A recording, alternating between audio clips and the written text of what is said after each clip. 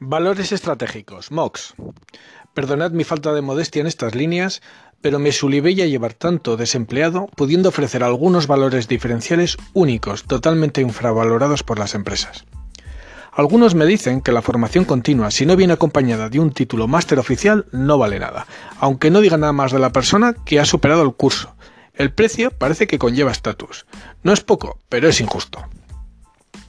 Llevo 10 años haciendo MOOCs, Massive Online Open Courses, cursos abiertos. Creo que todos sabéis lo que son.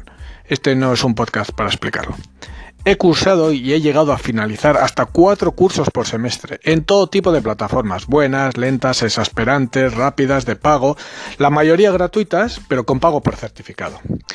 He conseguido hacerlas en universidades que van desde Cape Town en Sudáfrica, pasando por Monterrey, Stanford, el MIT, Shanghái, Berkeley, Miami State, Filadelfia, Cambridge, Honolulu, Beijing, Kioto, Canberra, Tromsø y muchas más. Lo que he aprendido ha sido intenso. Me considero una persona más formada que la media y me considero muy afortunado de que existan los MOOCs. Por lo que he aprendido, pero sobre todo porque me han dado la oportunidad de hacer algo muy especial, que es crear equipos.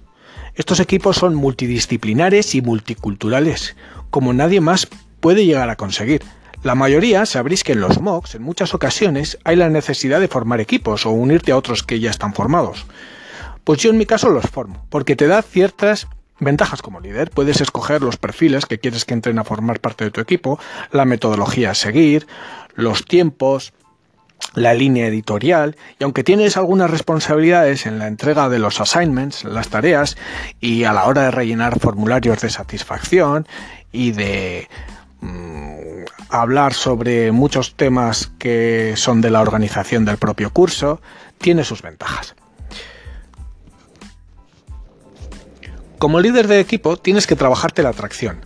Los alumnos tienen que considerarte un equipo competente, interesante, curioso, alegre, pero también formal a la hora de entregar los trabajos. Esa primera dificultad no es trivial. Finalmente he conseguido equipos con personas de casi todos los países del mundo, con la enorme dificultad de conciliación de zonas horarias, de creencias, de sus fiestas, las actitudes que tienen hacia el aprendizaje, capacidades, edades, voluntades, condiciones. He tenido que trabajar con personas que no veían. Pero eso sí, me ha dejado una de las redes de contactos más envidiables que conozco. La mayor parte de la gente tienen un perfil extraordinario. Me podrían servir para analizar el gusto de los cacahuetes en Bangalore, encontrar una tienda de bicicletas en Auckland o las ofertas Nikon en Tokio. El 90% son gente con estudios superiores y, como se diría en inglés, son like-minded, ¿vale? Gente así como con inquietudes similares. Si hiciera una sesión de brainstorming con ellos, sería simplemente la caña, la cantidad de ideas que me aportarían. Yo a esto que os he contado le doy un valor muy alto, pero parece ser que no es así, o por lo menos no es percibido así por las empresas como algo interesante. Y cierto, he de confesarlo, me deja un poco perplejo. Si tuviera que desarrollar una estrategia de adquisición o retención de talento, apostaría, además de por muchas otras cosas, por crear un ecosistema en mi empresa que tuviera inquietudes en este campo de la formación con MOOCs.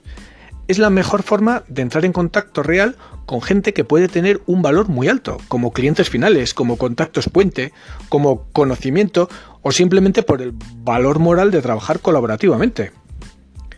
Trabajar con la diversidad, lo decimos todos los que lo hacemos, es muy enriquecedor. El problema es que no estamos en puestos de poder y somos el ejemplo de lo que se denomina los pringadillos sin pasta.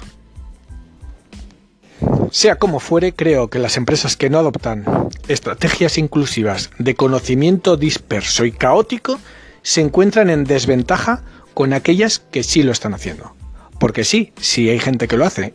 Uno de mis contactos en un MOOC es un alemán, ingeniero, trabaja en una empresa que hace apliques para el tuneado de vehículos en fibra de carbono.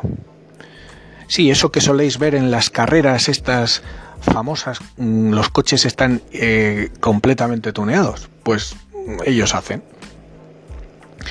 Sin moverse de la silla, en Dresde ha conseguido una red de distribución y de venta en 140 países. No ha ido nunca a ni una sola feria. Exporta el 100% de la fabricación. Su truco, los MOOCs. La empresa la dirigen 4 personas, aunque trabajan más de 200. 2 son químicos, un ingeniero aeronáutico que es él y un diseñador industrial. El marketing que tienen, crean y dirigen equipos en cursos que dominan al dedillo. Y ¡oh, sorpresa!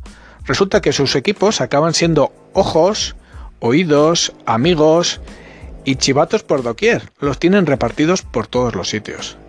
Es una estrategia que a mí me encanta.